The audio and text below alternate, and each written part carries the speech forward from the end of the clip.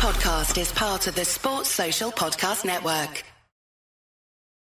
Sports Betting Media. Hello everybody, welcome along to the Cricket Betting Podcast. I'm James Butler taking you through this one, joined as always by Graham Hardcastle. And we're looking ahead, Graham, to the England against West Indies third test match market. England bounced back in the second test. It's one apiece, staying at Old Trafford, and it's all to play for as we go into this third test match. To start us off though, let's have a little bit of a chat, look back a little bit at the second test match. Ben Stokes, what a player. Player of the match, 176 and 78 not out.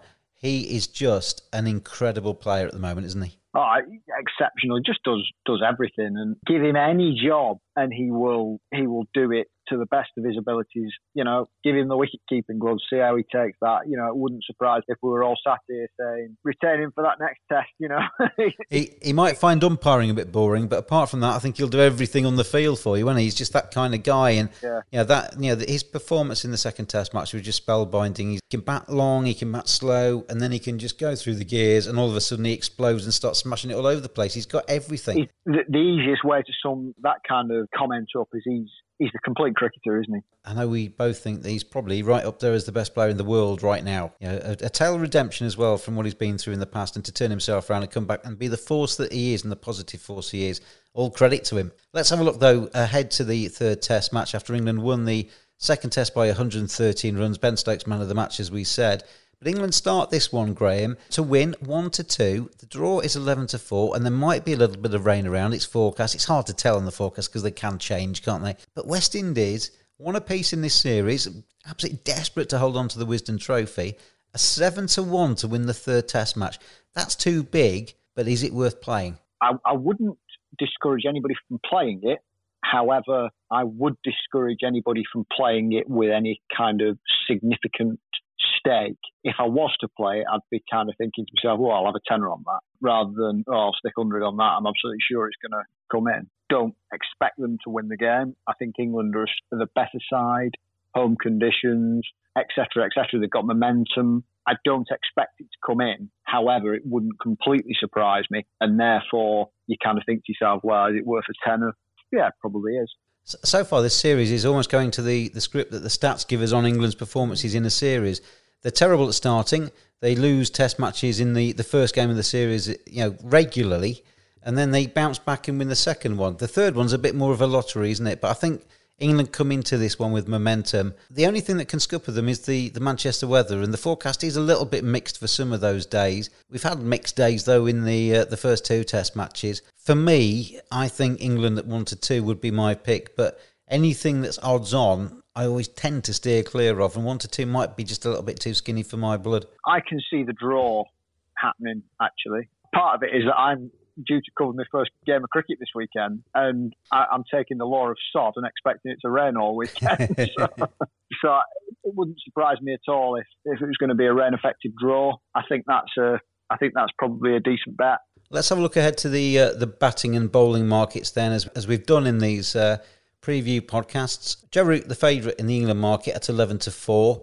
Ben Stokes 4-1. Dom Sibley's in there at 9-2. Rory Burns is 9-2. Ollie Pope 5-1. Zach Crawley's 11-2. Joe Denley, who missed out the second test match and is unlikely, I think, to be recalled, is 7-1. Josh Butler's 10-1, and the rest are bigger. Joe Root looked a little bit out of touch, didn't he? We talked about him last week as being a fairly natural cricketer, and he's probably just, like you said, just kind of take back to it like a duck to water. I think that first test match will do him good. It's got his feet moving and got his juices flowing. 11-4, quite short, but I quite like that. I quite fancy Root to have a big test match, actually. No way, it wasn't a run chase. It was a pursuit of quick runs.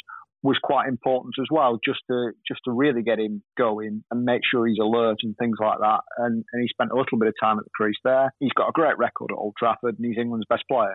He's England's best batsman. With Root, as I say, I mean, he averages 85 at Old Trafford. That's gone down a little bit, obviously, as a result of the second test match, because he didn't average 85 in that one. But you look at Ben Stokes, over his last 14 test matches, he's averaging 58 with the bat. That is better than Root he's been playing. So they're probably on a par in terms of their significance in the batting order, aren't they? Yeah, they probably are. Are we both on Joe Root then at 11-4 in that market? Yeah, I think so. My only real rival for Root would be Stokes. I realised Dom Sibley played blooming well in that second test.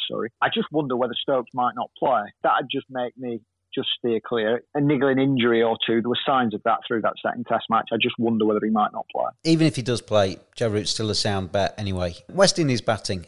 Craig Brathwaite top scored in the first innings in the second test. He's 7-2, so is Shy Hope. Campbell is in there at 5-1. Ruston Chase, who I think's looked quite good in this series, is 11-2. As is Shamrar Brooks, who has been my tip throughout this summer, and he's yet to actually lead any of the markets, despite being second, I think, in every single innings he's pretty much played. He's 11-2. Jermaine Blackwood is 6-1, and probably the other one to pick out there, Jason Holder, is 10-1, and Shane Dowrich is 12-1. Shy Hope continues to be joint favourite in this market, despite showing no signs of any form. Craig Brathwaite, as I say, looks very solid at the top of the order, and certainly isn't discounted in the market at 7-2 for me. Two guys that have impressed me have been Ruston Chase and Shamrar Brooks. They've come in the middle order. They've always looked good defensively, and they've been able to attack and score runs as well. I think both of those at 11-2, potentially even split your stakes across both of them and have both of them on your side. You've obviously heard me over the last few weeks kind of throw my weight behind Shea Hope. I think he's a good player. There's any doubt about that. He's going through a rough trot of form, a fairly significant rough trot of form, actually. He's no test century since the last tour of England. That's 3 years, Graham, averaging in the 20s. 3 years averaging in the 20s. 3 years averaging in the 20s, Graham. And he's favourite in the market. How does that work? No, he shouldn't be favourite in the market. It's wrong. It doesn't mean he's not a decent player. However, it's a little bit the same. I've got a sneaking feeling he will come good at some point. Therefore, I would be having a little dabble on him as top bat. And that is just a pure gut feeling. If I was to put a bigger stake on, I would be kind of following your lead on the Shamar Brooks line, because he's looked $1 million. Last week, Graham, and potentially this week, the England bowling markets are a little bit tricky, aren't they? Jofra Archer is favourite, 11-4, alongside Anderson, alongside Broad at the same price. Ollie Robinson's in there at 100-30, despite him never having played a test match, which seems a little bit strange, although he might play. He got into the 13 for the second test. Sam Curran's 100-30, Chris Wokes is 2. Ben Stokes is 7-2, Mark Wood is 7-2, Don Best 11-2, Denley's 20-1, and Joe Root is 20-1. This is a market we avoided last time. Are we avoiding it again? Because the heavy rotation that's likely from England, you could invest in this market and then turn the TV in on Friday and find your players not playing. Yeah, I would be avoiding it. If you kind of forced me into a bet, I would be heading down the Jimmy Anderson route.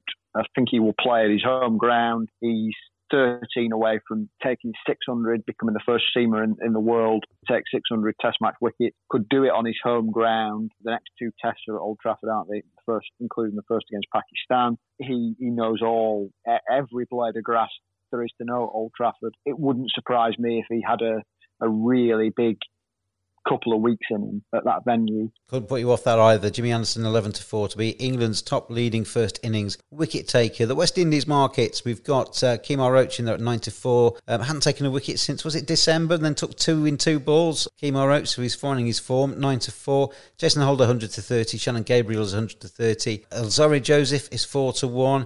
Raymond Reef is 4-1. Rakeem Cornwall, who we haven't seen yet and we really want to see, is 9-2. And the rest are bigger. Royston Chase, who won the market in the first test match, is 13-2. Anybody tempt you there? I've gone on Gabriel over the last couple of weeks, and I'd be absolutely gobsmacked if he played, because he looked like he was about to snap in two, didn't he, in that second test match at Old Trafford. The most robust seamer of the lot of them has been Jason Holder, who took that market in the first test at Southampton quite comfortably in the end. I think I'd be going on him. He's the play there for that market. Jason Holder, 100-30. Don't disagree with that at all. I like the way Royston Chase bowled in that first innings. He's not the greatest spinner in the world. England play him very well. He's maybe worth just a little bit of maybe quarter stakes play at 13-2, just to see if he can do it again. There's no reason why not. If England bat well, then he's going to get a few overs under his belt in that second test match. Let's finish off this edition of the Cricket Betting Podcast, having a look at the player of the match markets. I'm going to let you pick 2. I'll pick 2 like we did last time. I'll go first, though, and I'm going to go with Jimmy Anderson, 7-1, along the same lines as that you said in terms of the leading bowler. He knows Old Trafford. he'll be keen to get involved in the action, and I think 7-1 on him being player of the match is a decent one. And because of the Lancastrian kind of connection, if it is fairly tight between 2 or 3 players in terms of the player of the match, they might just side with him for sentimental reasons. So there's always that on your side as well. So Jimmy Anderson is 7-1. And my other pick, slightly further down the list, would be Mark Wood at 14-1.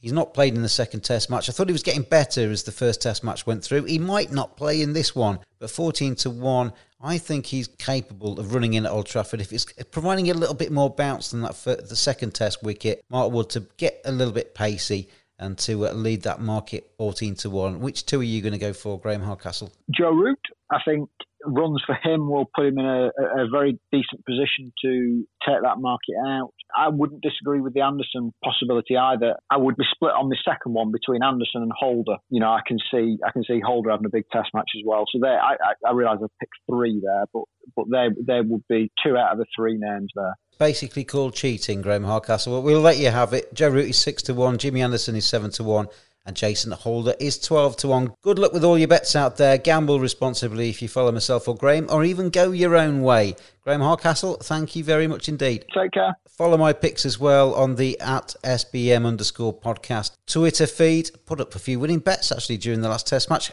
All 3 of them landed on day 5. So have a look at those videos as they come out during the 3rd test match. And join us next time. After this test series finished, there's a 3 ODI series against the Ireland team who are coming over to England. They're already over here actually acclimatising. And then we'll look ahead to the Pakistan 3-match series as well. Thanks for joining us, and we'll see you then. Sports Social Podcast Network.